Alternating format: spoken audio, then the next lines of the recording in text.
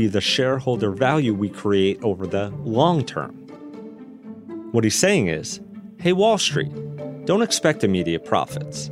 We're going to build value over time. And he warned, this strategy is not without risk. Bezos was banking on what he believed about the internet and e-commerce, that it had the potential to be way bigger than anything before it. And he was putting forward a vision for how to think not just about Amazon, but about the internet too. In 1997, you could just cold call Jeff Bezos. I actually do not remember when or how I cold called Jeff, but I'm pretty sure I just called him and scheduled a meeting and went up and saw him. Bill Gurley is a venture capitalist who's famous in Silicon Valley for investing in companies like Uber and Stitch Fix before they got big. Back in the 90s, Gurley was a Wall Street analyst. He was researching young companies to help investors figure out who was going to be the next big thing. There was this feeling that, the internet was just going to unleash so many new companies and so much wealth creation that it was, the beginning of everyone getting giddy. Jeff Bezos and Amazon landed firmly on Gurley's radar.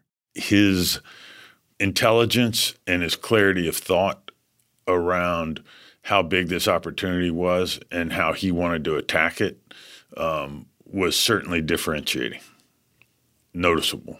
And so Gurley became fascinated by Amazon.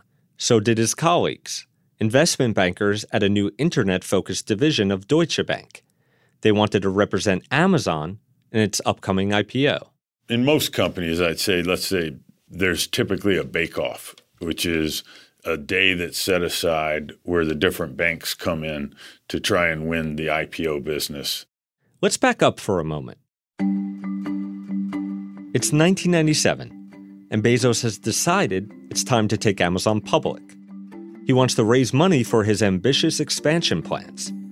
But the IPO is also a branding move, a way to show customers and competitors that Amazon is here to stay.